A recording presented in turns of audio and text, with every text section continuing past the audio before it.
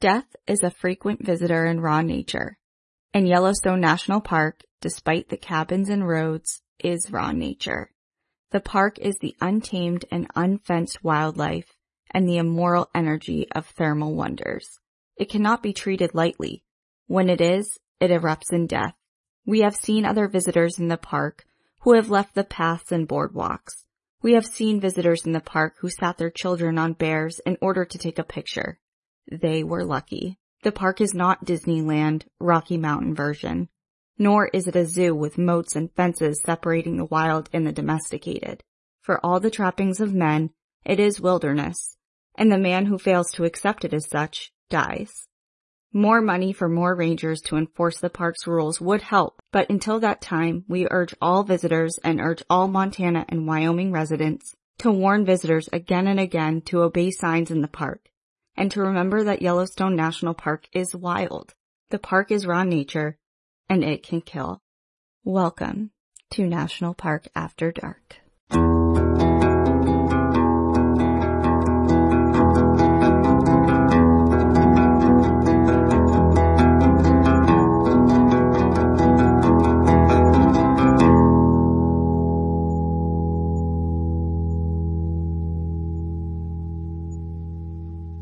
Hello everyone, and welcome back to another episode of National Park After Dark.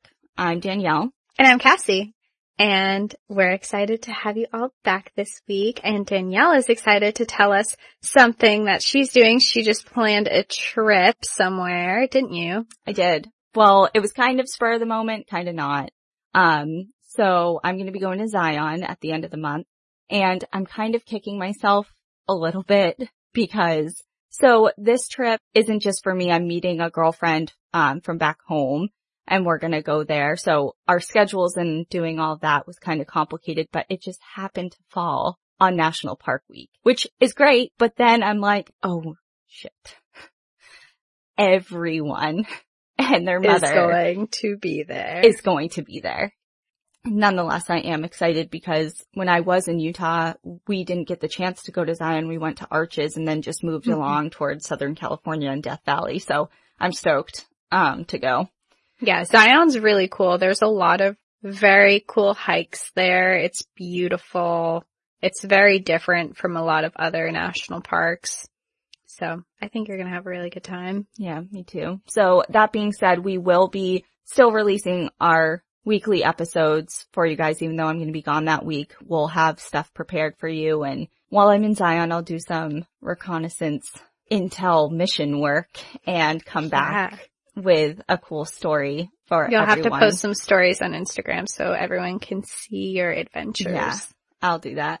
Other than that, with that being said, that National Park Week is coming up. We do have another piece of exciting news. We did kind of mention it last week, but we are doing a giveaway starting the beginning of National Park Week. And this giveaway is really exciting because we have something special that we planned for you, but we also partnered up with a really talented artist, and she's going to be giving away some of her stuff in this giveaway package as well. And I think you guys are all going to really like this. So we're very excited to show you that, but we're not going to reveal it until the giveaway starts. So keep an eye out. The first day of National Park Week, we'll post it. Last but not least, we do have our Patreon story picked for this month. We are going to be posting it on April 23rd, which is a Friday. It will be on Patreon. And let me tell you, if you are claustrophobic, this is going to give you a lot of anxiety, and it's a really terrifying. I'm super claustrophobic, so literally researching this actually gave me like heart palpitations. So when you hear this story, it's going to give you a lot of anxiety, and it is a really wild story. So if you are interested in hearing it, it will be on our Patreon. You can subscribe to it from our Instagram, National Park After Dark. There's a link, or you can go on our website, mpadpodcast.com, and click our Patreon link to subscribe there.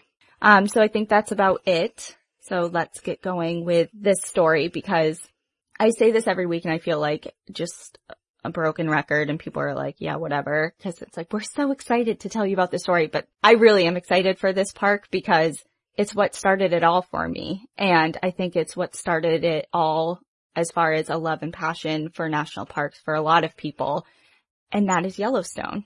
I've been waiting for you to do a Yellowstone episode for so long because I know this is your favorite park. So that introduction was a direct quote from an editorial piece from the Billings Gazette from July of 1970. And I think personally it rings truer today in the age of smartphones and social media than ever before. Yeah, that entire quote actually triggers me to our last conversation about Yellowstone of all the horrible things. The second it said that they have watched families sit their children on bears, there were so many hairs on my head that were standing up. Like, are you serious? Yeah. Who would put your child on a bear? That's wild. It's like, and it's not just in Yellowstone, of course, but because it is one of the more popular parks, it's seen a lot more frequently, I think. And especially with all the different types of wildlife that are there. Most of this story, like 95% of this story today is taken from information that was published in The Death in Yellowstone, Accidents and Foolhardiness in the First National Park by Lee H. Whittlesey. And it's the book that I talked about that kind of sparked my love and passion and interest in morbid subject matter within national parks back when I visited Yellowstone on that family vacation a decade ago or whenever that was. And I can't even explain, like, this book is, let me see, almost 300 pages long, and it is full of just, like you said, like, it makes your hair stand up on edge or on end, like hearing that stuff. Think about that in the context of reading 300 pages worth of that. You know, it's just all kind of like, are you serious? Are you kidding me? Did that really happen? Why would you ever do that? It's a love to hate type of book, you know? Yeah. I haven't read this book. I've heard, the first time I heard of it was from you, but I've been to Yellowstone 4 times and I have never been there where there hasn't been someone breaking the rules of the park. So I can just imagine what this is going to be. And I'm also really excited to go back to where your love started. Like, this is where your love of national parks started. And I feel like every single person who has a love for national parks has their own national park that's close to them. So I'm excited to hear all about yours. Yeah. And I will admit that Yellowstone is my favorite park so far.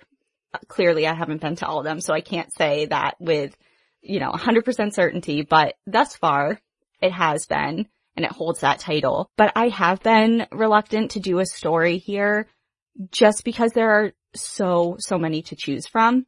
And I don't want to, do a disservice and just be like, oh, yeah, here's the story in 40 minutes and move on. It's kind of similar to physically visiting the park. One visit is just not enough. So I think that this is going to be one of many episodes that between the both of us will be coming back to Yellowstone in the future. Absolutely. Like I said, I gathered all this information from the Death in Yellowstone book, a couple articles from the Washington Post, and information on the National Park Service website as well. So here we go. So Yellowstone is one of the most famous parks in the world. It was designated as the world's first national park, and it truly does have something for everybody. And just a couple fast facts about Yellowstone. It encompasses 3,472 square miles, which is roughly 2.2 million acres, which, to put that in perspective, is larger than the states of Rhode Island and Delaware combined. And Rhode Island and Delaware aren't super big. They're small, but that's big. That's a huge area of protected wilderness set aside for a park. It has around 10,000 geothermal features, including hot springs, geysers, mud pots, and steam vents.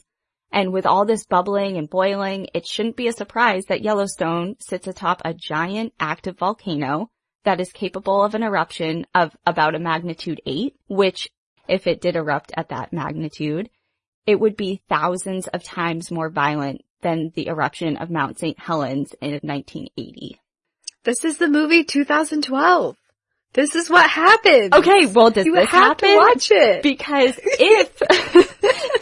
if Yellowstone was to erupt, The northern Rockies would be buried in multiple feet of ash, and ash would rain down across most of the United States.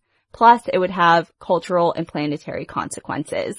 It has had 3 massive eruptions and will erupt again. The question is just when. Yes, this is the movie 2012. Go on. And so I don't know how you haven't seen this movie, but also I remember walking around in Yellowstone and they actually have signs there that say it's due to erupt. We have no idea when it's going to happen. So it's almost eerie walking around because you're like, is right now going to be the time while I'm in the park? And then if you've seen the movie 2012, you think back to it and you're like, oh God. And in that movie, they like run to an airplane and they have to escape and you Okay, so I will watch the movie 2012. So yeah, like you said, scientists are constantly monitoring the seismic activity within the park, and they're diligently keeping record of all the geologic changes. And I do remember being in one of the visitor centers of Yellowstone, and there is an entire area dedicated to the geologic features of the park, the seismic activity, the history of the eruptions, etc. So it's widely up for debate when it's due to erupt. I mean, if you do a quick Google search, there will be articles saying that it's overdue, and some scientists will say that that's false and that it shouldn't be due to erupt for another couple thousand years. So let's just hope it's not in our lifetime, because we would totally be screwed. Yeah. But, you know, that terrifying and ominous fact aside, let's go on to brighter things really quick. So the park is home to the largest concentration of mammals in the lower 48 states, and they actually have 67 species of mammals within the park. And if you're looking for outdoor adventure, this is definitely the park for you. With 600 lakes, 1,000 rivers and streams, and over 1,000 miles of hiking trails, Yellowstone National Park is an outdoorsman's dream. But with some dreams, they can quickly become nightmares. Recorded deaths in this park number in the hundreds since its establishment on March 1st, 1872. Causes have included drownings, falls, death by animal, including bison and grizzly, falls into the hot springs, exposure to the elements, automobile and snowmobile accidents, suicides, forest fires, carbon monoxide poisoning, stagecoach incidents, battles with Native Americans, ingesting poisonous plants, plane crashes, earthquakes, and murder. From all of that, it's not difficult to understand why Yellowstone has had its fair share of reported hauntings. From apparitions in historic buildings such as the Old Faithful Inn and the Roosevelt Lodge, to strange sightings around natural wonders within the park, it may be safe to say that some visitors have never left Yellowstone. In the book Death in Yellowstone, Accidents and Foolhardiness in the First National Park, the author Lee H. Whittlesey touches on more than 300 deaths from the years 1839 to 1993, not even counting automobile or snowmobile accidents. And this book was published in 1995. So that number is totally different now. Right. That's just recorded deaths also, I want to mention, because obviously there have been indigenous peoples in what we now know as the Yellowstone National Park far before it was established. This park and this land has a lot of history, which makes it great for us. Yeah. So, as Whittlesey points out in the introduction section of his book, which is what I read in the intro of this episode, although the title reads accidents, he wants to make it clear that the vast majority of the incidents that result in injury or death were caused by foolhardiness, aka negligence. So stupidity and negligence are big elements in the stories, and very few of them can be categorized as true accidents. And because I wholeheartedly agree with that statement, today we are going to break this episode down into stories that took place in Yellowstone that will highlight different lesson takeaways that we would be wise to learn from. I feel like our little rant that we went on about things not to do in national parks, we're dedicating a whole episode. We're about to go off, okay? Because I couldn't choose one or two stories to do a deep dive on, even though it was very tempting. Mm-hmm. What was more tempting is I said I've read this book before, but I even skimmed it over again as a refresher and kind of looked at it in the frame of mind of what can we learn from these stories and kind of categorize them in my mind. I broke it into 4 lessons for everyone today. And I'm going to read you a couple stories that fall into each of these categories that hopefully we will all learn from and be careful to not make the same mistakes. Lesson 1, read the literature.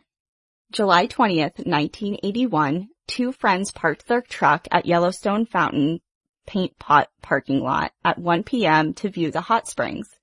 David Allen Kerwin, who was 24 at the time, and Ronald Ratcliffe were not alone. They were traveling with Ronald's dog, a Mastiff Great Dane named Moose, who they left in the truck while they were going to view the paint pots. And paint pots, for people who don't know, they're like little cauldrons, like hot mud pots. I don't know how else to describe it unless you see it. I think that's a good description, yeah. Yeah. So they left Moose behind and they went out to the boardwalk to go look at the geothermal pools. While admiring the scenery, Moose somehow escaped from the truck and ran towards the thermal pools, jumping straight into the 202-degree Celestine pool. Hearing the dog struggle and cry out, the friends rushed to the edge of the pool, and Kerwin took a couple steps in and started to take off some things like items of clothing. And all the people around him were like, whoa, whoa, whoa, whoa. Like, no, let's not do that. And he basically said, "You try and stop me." And he dove straight in head first into the waters in an attempt to save the dog.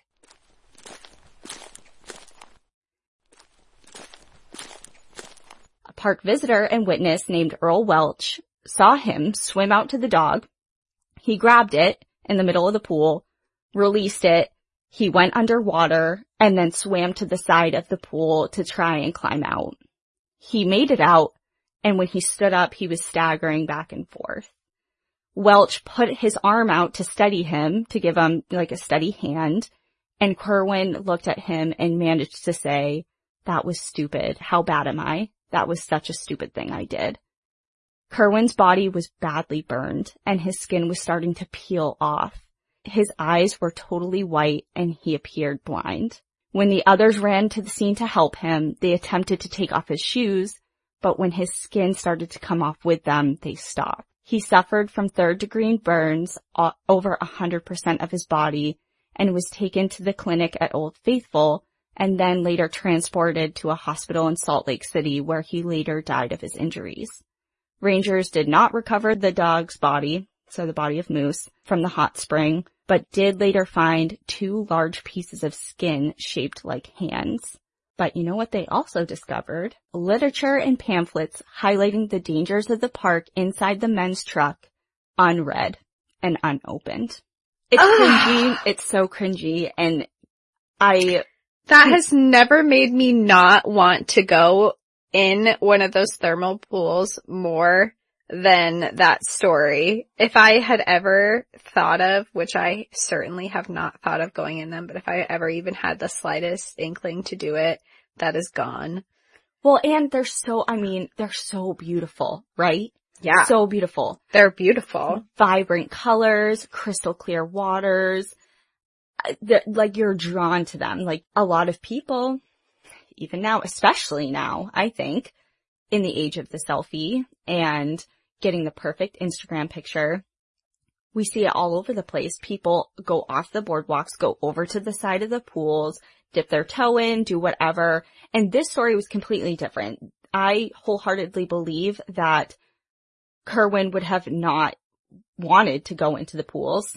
Yeah. For fun. He was doing it out of instinct because his friend's dog just dove in and he was trying to save him. But if they read the paperwork, maybe things would have been different. Yeah. I mean, that's a really sad story because you just think of course you want to save your dog. And especially if you see that they're still alive. Mm-hmm.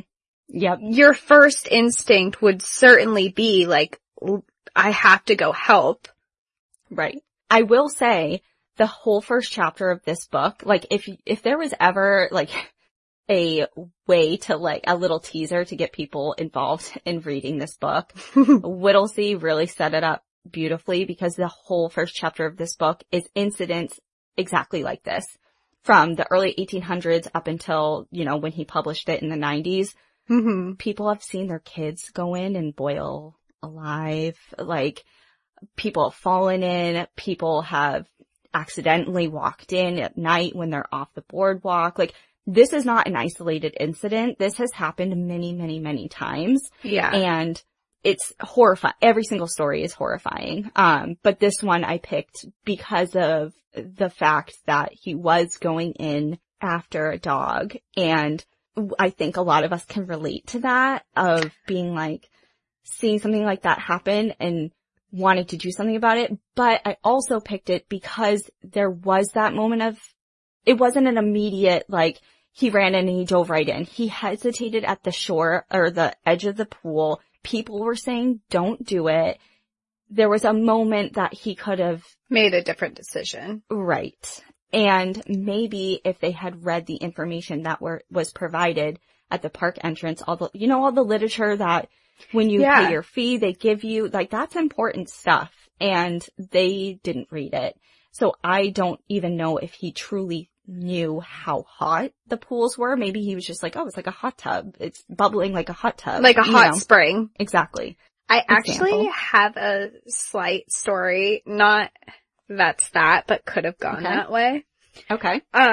So last time I was in Yellowstone, I was with one of my friends, and her and I were walking, and we went to Yellowstone. I've been there a couple times, but she had never been there, and I'm always down to go back to another national park. So we went to Yellowstone, and we were looking at the geysers and everything, and I forget which one we were at, but it was a really popular one, and we were walking along the boardwalk, and there was this woman who was behind us. I think she was behind us. She had in her hand, she had an iPad.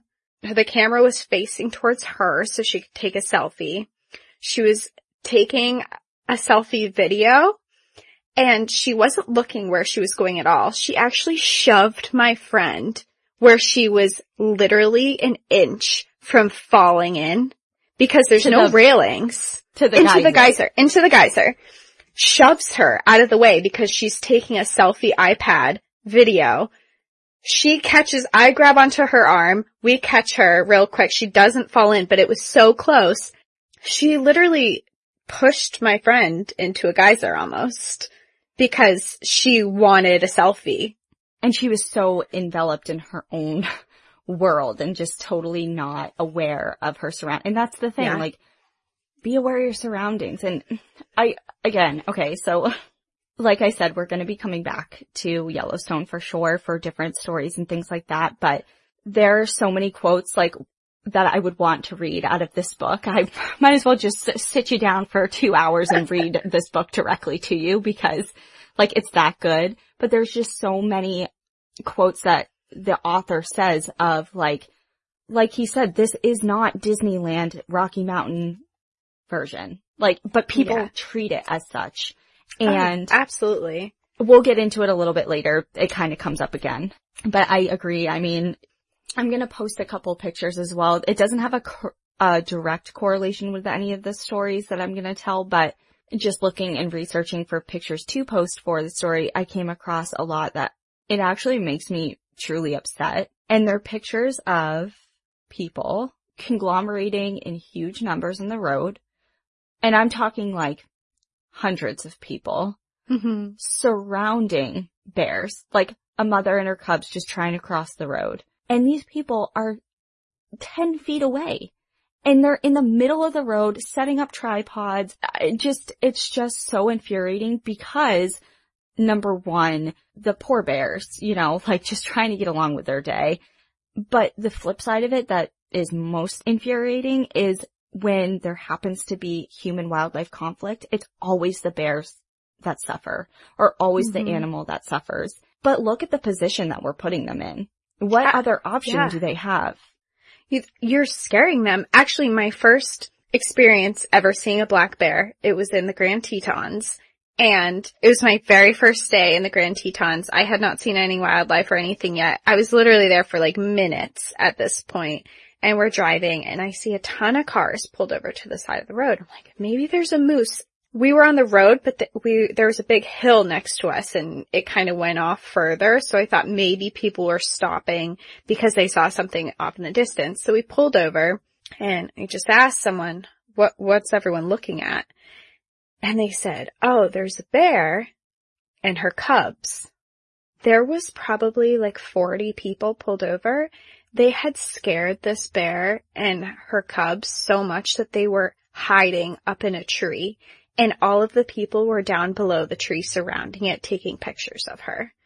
And even at one point, like I walked over, I was like, oh, a bear. And then I realized what was happening like right after.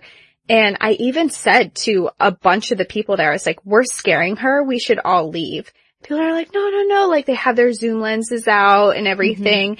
And I'm like, no, we're scaring her. Let's go. And me and my friend, we left because I'm like, I'm not contributing to this. But that was my very first experience seeing a black bear. And they terrified her up into a tree. And someone actually said that. Someone said they saw the bear, they pulled over, and a bunch more people pulled over and she ran up into the tree with her cubs.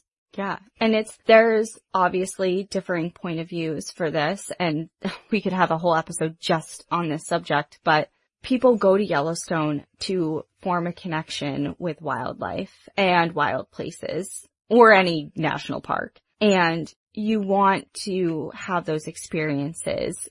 It's kind of like how I view, and this is maybe not related at all, but when I was a kid going to SeaWorld, I only went once, but I couldn't wait as a kid knowing like, I can't wait to go see the whales and the orcas and the dolphins up close because wow, what an experience. I love these animals and this is just an amazing opportunity to be able to see them so close.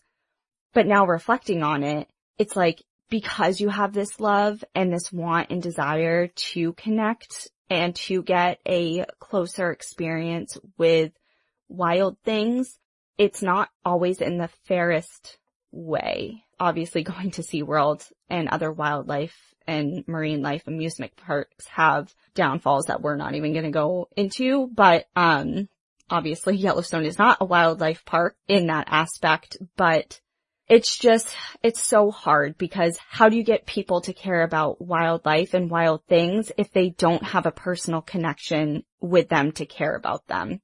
But then how do you protect wildlife from people? It's just so complicated and there's so many layers to it. But the biggest thing is to just respect wildlife and respect their homes. And I think we're doing a terrible job of it, to be honest. I do too. I think we really are. And I think every place I've ever traveled, I have to say Yellowstone is the worst I've ever seen it. Speaking of wildlife, here's our next story. Lesson 1, Story 2. July 12, 1971, Marvin Schrader from Spokane, Washington was visiting the Fountain Flats area of the park with his family when he spotted a lone bison bull laying in the meadow. He walked within 20 feet of it to take a photo when the 2-ton bison stood up and charged. Marvin was tossed more than 12 feet into the air before hitting the ground with a large hole ripped into his side by the animal's horn. He tried to get up, rose to his elbow on his side, moaned for a few minutes while his wife and his 3 children watched him die. His wife Bonnie later admitted that they were too close to the animal and that they had a pamphlet issued by the park called Danger that warned of the dangers of wild animals. So another example of you have the information, use it, read it. Also, just as like a little tidbit, buy a zoom lens. Yes. Buy a zoom lens. If you want these pictures, if you want this really beautiful picture of a bison or an antelope or a wolf, whatever you want, your iPhone is never going to take it. I don't care how close you get to these animals, which I don't condone or recommend. I don't care how close you get to them. That iPhone photo is never going to take the photo quality that you're looking for. If you really want these pictures, buy a DSLR camera, buy a zoom lens, get a tripod, and stay very far away from these animals like photographers do. Because who doesn't love looking at a good picture or taking a good picture? It's all about how you do it, and that's the responsible way to do it. And I have a close friend from Colorado who is very into wildlife photography, and she's a huge wolf and wildlife advocate. And she went to Yellowstone and, in my opinion, did it the right way. She got up early, followed the reports she went primarily for the wolves, and she followed the reports of sightings of where the packs were. She had a huge zoom lens. She spoke with biologists in the park. She wasn't just traveling around the roads, seeing where huge conglomerations of people were, got out, joined the pack, and, walked within 10 feet of whatever animal was and took a picture on her iPhone. There is a responsible way of doing things, and how you described it is it. Okay, moving on to lesson number 2. Listen to the locals. 25-year-old Eugene Walker and his friend Philip Crow Bradbury were hitchhiking from their home in Alabama across the country to see America. On Friday, June 23, 1972, approximately 2 weeks after their journey began, the two hitchhiked into the park from the north entrance. As they did not enter the park the traditional way, they missed the useful information and warning literature handed out at the gates. But, lucky for them, they hitched a ride with Vicky Schlitt, an Old Faithful Inn employee. Vicky recalls chatting with them on the ride and warned them of the bears and to check into the ranger station. The men arrived at Old Faithful, walked over the boardwalks of the thermal geysers, and made an illegal camp on the hillside above Grand Geyser. They stayed the night and all of the next day before heading to the Old Faithful Inn for drinks. Very early morning, the next morning, so this is Sunday, June 25th, I'm guessing it was on their way back from drinks the previous night. So when they say early morning, it's not like 7 a.m. It's like 1, 2 in the morning type of thing. Okay. So they had drinks on Saturday night at the Old Faithful Inn, and super early Sunday morning on June 25th, they're on their way back to the camp. Upon arriving at the camp, they disrupted a grizzly rooting through their food that they had left scattered all over their campsite. Crow watched as the bear charged them from a handful of feet away and dove to the side and rolled down an embankment. Simultaneously, Walker shined his flashlight at the bear as it charged at them, but the bear grabbed him and dragged him away. Crow ran from the scene, calling for help. "Bear, bear, a bear has my friend." Meanwhile, he could hear his friend yelling, "Crow, help me," before silence took over the scene.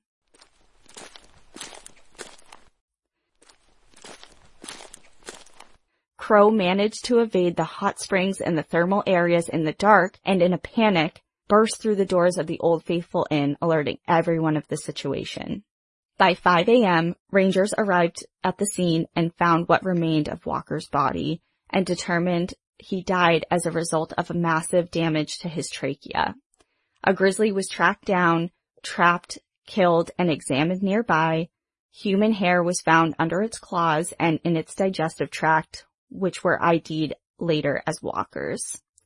The bear was a 232-pound, 20-year-old sow that had injuries to her teeth and her paw pads, and she also had a history of garbage feeding.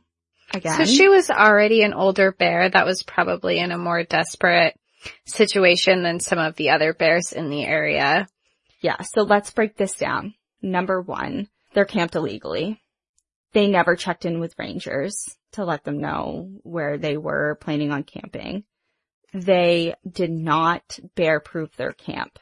And in the book, actually, it does say that there is testimony from different rangers and people who saw the site that it was one of the most poorly set up campsites they'd had ever seen. And not just because from the bear rummaging through all the food and like spreading it everywhere, just the condition that it was left in previously. There was none of the food was in bear-proof containers. It wasn't set far away from their actual tent site, etc. Yeah. So that's also another issue. Also, they did surprise the bear, period. Like, things happen. You stumble upon wildlife. But again, like, and this goes back to Timothy Treadwell, like this bear is old, has injuries, and has history of human interaction. And the old saying, a fed bear is a dead bear, is very true. So garbage feeding in this park and others actually has a fascinating history that, again, I'm going to save for another episode. And I'm not talking they get into dumpsters. I mean, the park would intentionally leave out garbage in huge piles near the roadside as tourist attractions, as wildlife would be attracted to it. And the park was encouraging this wildlife to feed there as a huge tourist trap. And this must have been a while ago because this is in 1900s. So not like that long ago. This obviously resulted in a lot of human-wildlife interaction that did way more harm than good for the animals and sometimes for the people too. I feel like just as a little lesson, if you're camping and you do not know what bear-proofing your campsite is, here's a lesson. First and foremost, if you are in a campground, there will be bear boxes where you can actually close any food you have. And I don't just mean food. I mean anything with a scent. Like if you have toothpaste, put it in there. Deodorant. If you have a fruity deodorant, put it in there. That is a foolproof way. If you are not out backpacking camping, put it in these bear boxes. If you are on BLM land and they don't have these, keep your food in your car. If you are out backpacking, hopefully you know better, you keep the food away from your camp, you put it in a dry bag, and you hang it from a tree. You hang it high up, away from you, way away from you. Like, I mean like a 5-10 minute walk from you. You leave it up there, and you tie it down to a tree where you can actually pull it back down to you when you need it. There are so many ways to stay safe in bear country. Utilize them. So this whole incident obviously is really tragic. Seeing your friend or hearing your friend getting attacked and eaten by a bear is horrific. If they listened to Vicky, maybe it would have had a different outcome. But Walker's parents, so Walker is Eugene, who was killed by the bear. His parents sued the National Park Service with the claim that they had not been properly warned of the dangers and initially won over $87,000. But that ruling was appealed and the decision was reversed. So also in this book, it goes into detail about this court proceeding of the parents suing the National Park Service and kind of some detailed description of the trial itself or the proceedings itself. And it goes back and forth about, okay, well, he was never properly warned. There were no signs up. There was no fencing, etc. It goes into all that pretty in depth, but that also begs another question that is brought up a lot in this book and in general. As far as national parks go, people have been upset and continue to be upset that bad things happen to them there. And why are there not fences? Why are there not signs? Because I can answer that in one sentence. Because it's not a zoo. How are you going to put fencing across hundreds of thousands of miles 2.2 million acres. 2.2 million acres. What kind of fence is that? And who is that keeping in? Because it's not keeping in wildlife, I'll tell you that. Yep. So this is a point of contention that if you're interested in and if you want to learn more about, as far as plastering signage all over the park with warnings, fencing in animals, controlling the wildness of the park, if that fascinates you, and kind of ignites kind of like a fire of what the hell in you like it does for us, there's a book that was very recently published in 2019 actually, and it's called Engineering Eden. And it's actually on my list after I finish the current book that I'm reading, as far as I'm doing research for another episode that we're doing upcoming. So I'm finishing that book, but once I'm done, I'm going to read this one.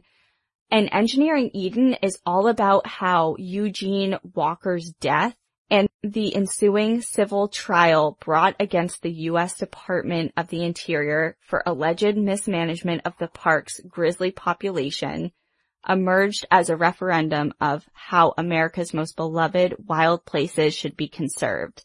Two of the 20th century's greatest wildlife biologists testified, and on opposite sides. So this book is all about, it uses Eugene Walker's story as a springboard into a deep discussion of how do we manage parks? Do we plaster signs on every tree warning people of the dangers? Do we fence in animals? What do we do? You know, it's all about managing the wild. So yeah, if you're interested in that debate, I would definitely recommend Engineering Eden. And it's like, if you care about national parks and you want to preserve them as they are, you should care about these issues, because national parks as we know them may not be around forever. Moving on. Lesson 3, Mother Nature rules all. Beware of the elements. Drownings account for a large majority of deaths within Yellowstone, with over 100 people losing their lives in the waters of the park. Although some deaths can be attributed to lack of proper planning, like inexperience compounded with lack of safety equipment like life jackets, etc., some of victims were well prepared and experienced outdoorsmen, including scout leaders and park rangers. So let's take the story of Ryan Francis Weltman, a 22-year-old popular and well-liked park ranger. He was described as being very conscientious, safety-wise, and very experienced. And he would go to great lengths to help park visitors.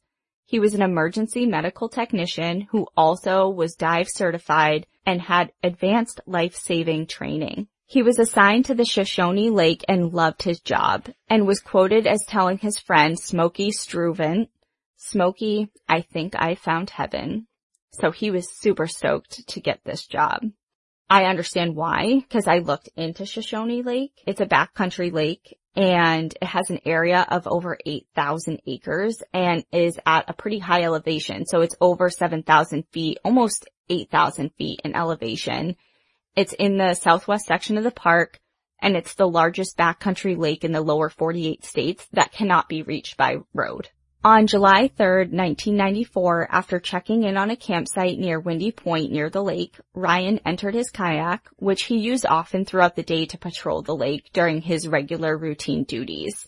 The wind picked up to 35 miles an hour, and 3 to 4 foot white-capped waves whipped across the lake. Campers from Utah that were on the shore of the lake saw Ryan struggling on the lake and attempt to help him, like they got out in their own boats and tried to go help him out, but they capsized 20 feet from shore and went back.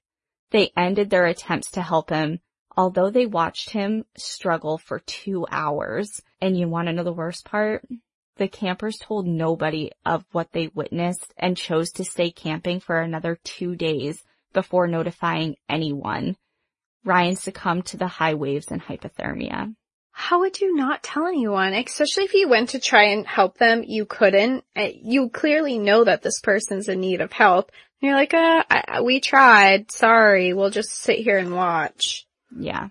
So here's another example of someone who is experienced, well prepared, knows his shit, and yet nature rules all. Like, there are some circumstances that it doesn't matter how experienced you are and how well prepared you are. Mother Nature just rules everything. So that's really sad. Another example, December 13th, 1897. 2 soldiers, Private John W.H. Davis and Private Murphy, left a group of soldiers stationed near Mud Geyser to ski towards West Thumb to meet up with another pair of soldiers to exchange mail and reports. The weather that day was very mild, and when they departed, they were not wearing heavy clothing. That night, they made it to a lakeside hotel and stayed the night. That night, though, the weather took a turn and the temperatures began to fall well below zero. But the next day, the men continued on, skiing along the lakeshore. After 7 miles, Murphy could not take the cold anymore and elected to turn back, while Davis wanted to continue, ignoring an order given by a higher-up to never travel alone. He was from Kentucky, an experienced outdoorsman, and a soldier who was not unfamiliar with winter conditions. That night, Murphy is the one that decided to turn back. Mm-hmm. He spent the night at a cabin on the lakeshore before making it back to the lake hotel. And he did have frostbite on the tips of his fingers and his toes and actually like the tip of his nose. No one had heard from Davis, and concern grew. A rescue party was organized, and after several days, Davis's body was found 2 miles from where the men initially split up. The temperatures had reached over 35 degrees below zero, and Davis died from exposure. He was found only wearing summer underwear and a light hat. Another soldier named Sergeant Max R. Welch skied over 130 miles over an entire week to transport his body to the cemetery in Mammoth. Again, you're a soldier, you're experienced with weather conditions. The weather was mild, you thought you could handle it. I think that's almost a example of not to get too comfortable. No matter how experienced you are, things can still happen.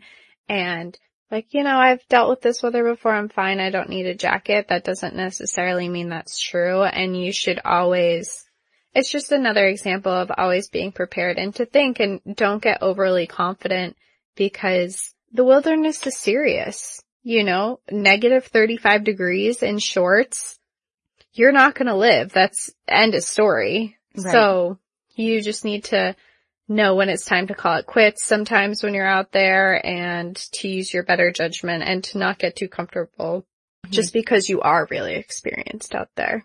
And a lot of these stories, well, almost all of these stories, we can pin some sort of fault to the person, whether it be bad judgment, inexperience, making the wrong call, etc. But that brings us to lesson 4, and that's sometimes you're just in the wrong place at the wrong time. Sometimes they are true accidents, and you didn't do anything to cause a bad situation. So falling rocks, trees, and even lightning strikes have all taken the lives of individuals throughout the park, through no fault of their own. But I'm going to share with you a deeply troubling story of little Joseph Trishman, who found himself at the wrong place at the wrong time, all the while feeling no threat at all, as he was with the one person in the world that would keep him safe, his mother. Mr. George Trishman worked at Fort Yellowstone as a carpenter in the late 1800s.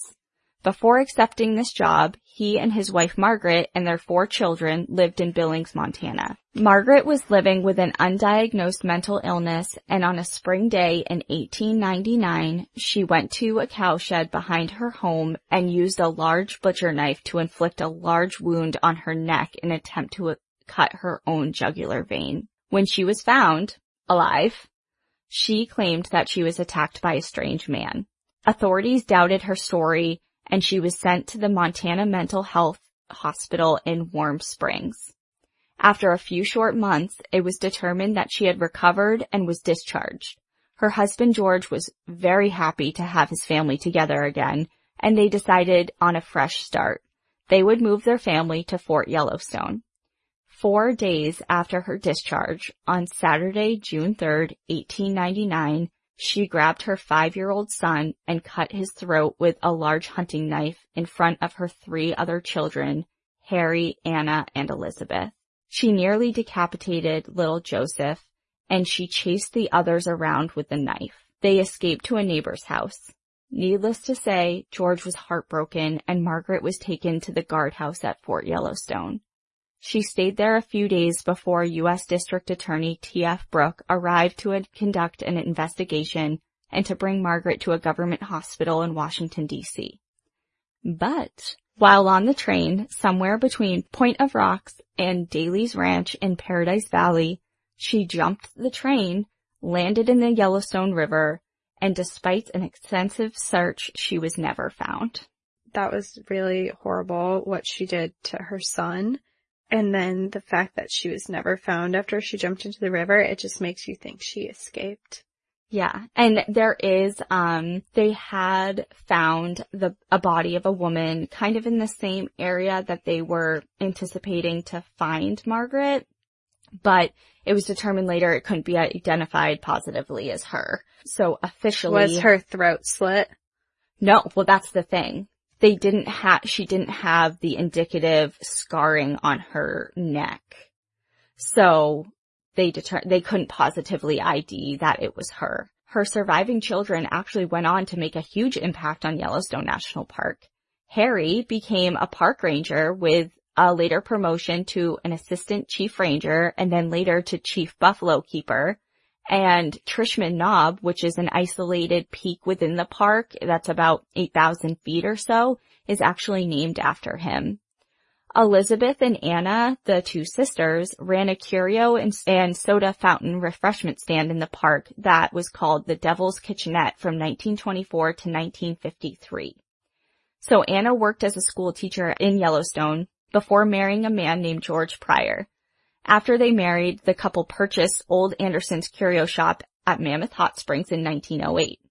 Within a few years of purchasing the business, Elizabeth would join her sister and took over George's share of the company. So Anna and Elizabeth became partners, expanded their business over the next 4 decades to include the soda fountains and souvenir shops and that very popular little shop called Devil's Kitchenette, which was located next to the Devil's Kitchen Cave, which was a huge tourist attraction.